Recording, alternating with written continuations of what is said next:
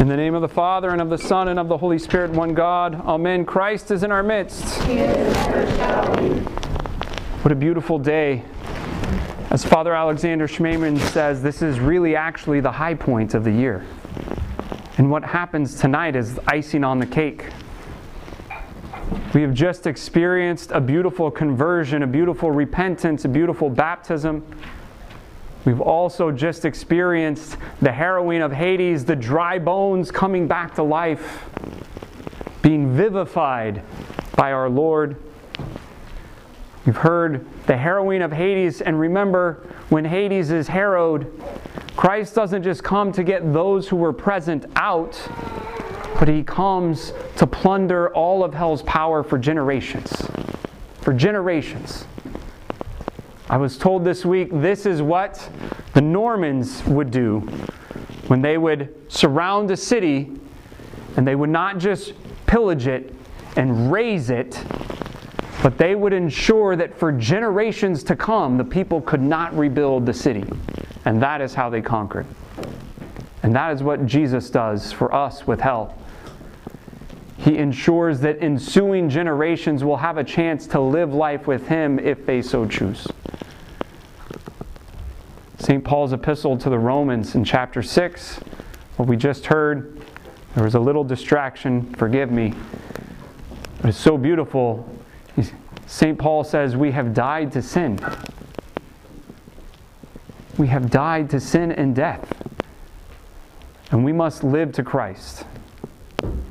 And so not only for those who are newly illumined, but also for those of us who are oldly illumined, we must always be conscious of our baptismal vow. We must always be conscious of our baptismal garment and do everything we can to keep it pure and undefiled, so that we can increase the measure of grace that was given unto us.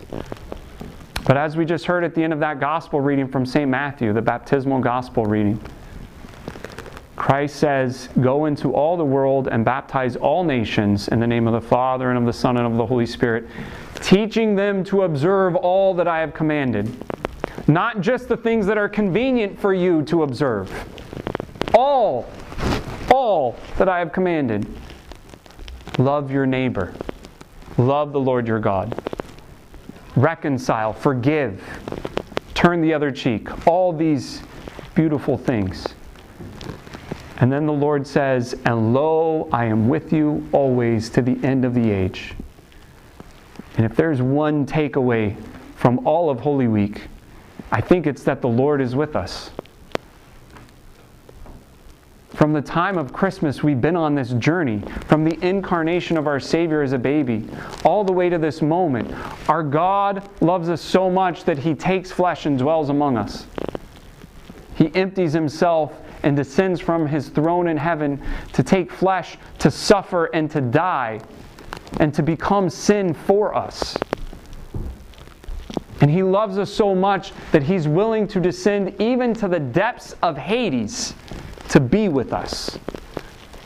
And so all of our sickness, all of our suffering, all of our pain, all of our desolation, most of which is self-inflicted, we don't have to endure alone, because God is with us and He loves us. But He's calling us on a holy mission. He's calling us not just to go make more members of the church. He's calling us to go and be ambassadors, to be emissaries of His kingdom, to spread the light and the life and the joy and the love of the kingdom of heaven to all the world, and to spread that good news that our King has conquered death and we no longer have to fear it. We no longer have to grasp for every fleeting pleasure in this life, because there's something greater waiting for us. Because our King has conquered, and He has promised to restore life to the dry bones. We are called on this mission. We are all called on this mission to live the Christian life to the fullest. To the fullest. Not as individuals, but as members of the body of Christ, bearing one another's burdens, co-suffering with one another, rejoicing with those who rejoice, and weeping with those who weep. What we have witnessed is not just an additional membership being added to some worldly organization. Who cares? This isn't the Alaska Club. What we have witnessed is the grafting onto the vine of new branches. And it really harkens to mind the banyan tree over in the Pacific Islands. If any of you are familiar with the banyan tree, it's a tree that has branches that grow down into the ground and form new trees. So eventually the entire forest is one united tree. One united tree. And this is what happens here in the church. We are not called to go and make new members. We are called to go and baptize new Christians and save people from death and destruction and proclaim the good news. And that starts with our life. We have to know the good news, we have to live the good news, and we have to share the good news. But it has to be authentic.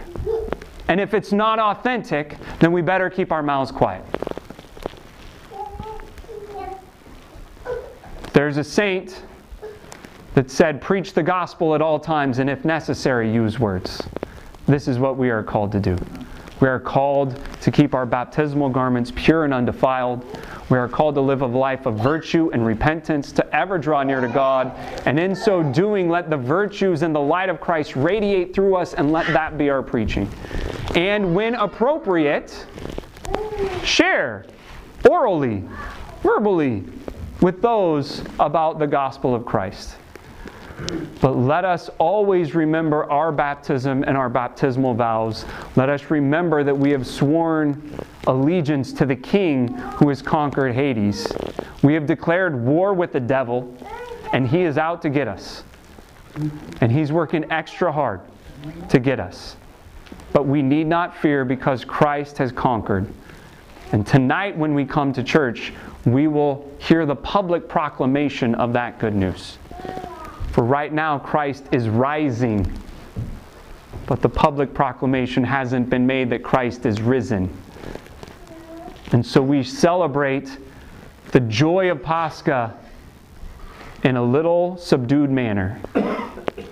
Just held back just a little bit. But always remembering that, as Father Schmemann says, we should live our whole lives on this holy Sabbath. Our whole lives in expectation in this in-between place between the cross and the resurrection. Enduring the sufferings of this life with the hope of the life to come. And so my prayer is for those who are newly illumined, that you will always remember this holy Sabbath. Amen. And that you will always return to this holy Sabbath. Even if you start to wander astray, you can always come back. And the tears of confession always renew and whiten the baptismal garment. But my prayer is that God will be with you, as He is always with His church. My prayer is that you will experience the fullness of the depth of joy that Christ offers in the obedience and righteousness of His life. And my prayer is that in those moments of weakness and struggle, that you will turn to your brothers and sisters here in this community. Turn to the other members of the body of Christ where we can flank to your defense. And we can support you and love you and walk with you and reassure you of the hope that is in Jesus Christ. Brothers and sisters, we all have a high and mighty calling. And this is a great and fearful day. Let our joy carry over to every part of our life, and let our excitement and let our commitment not wane with emotion, but carry through to the depths of our beings. Let our faith resound in our bones, which are no longer dry, but are full of life and full of the breath of God. May we all live out the great commission that was given to us to baptize all nations in the name of the Father and of the Son and of the Holy Spirit, so that we can spend all eternity praising and blessing the Holy Trinity, one God in three persons, the Father, the Son, and the Holy Spirit, now and ever and unto ages of ages. Amen. Christ is in our midst. He is, and ever shall be.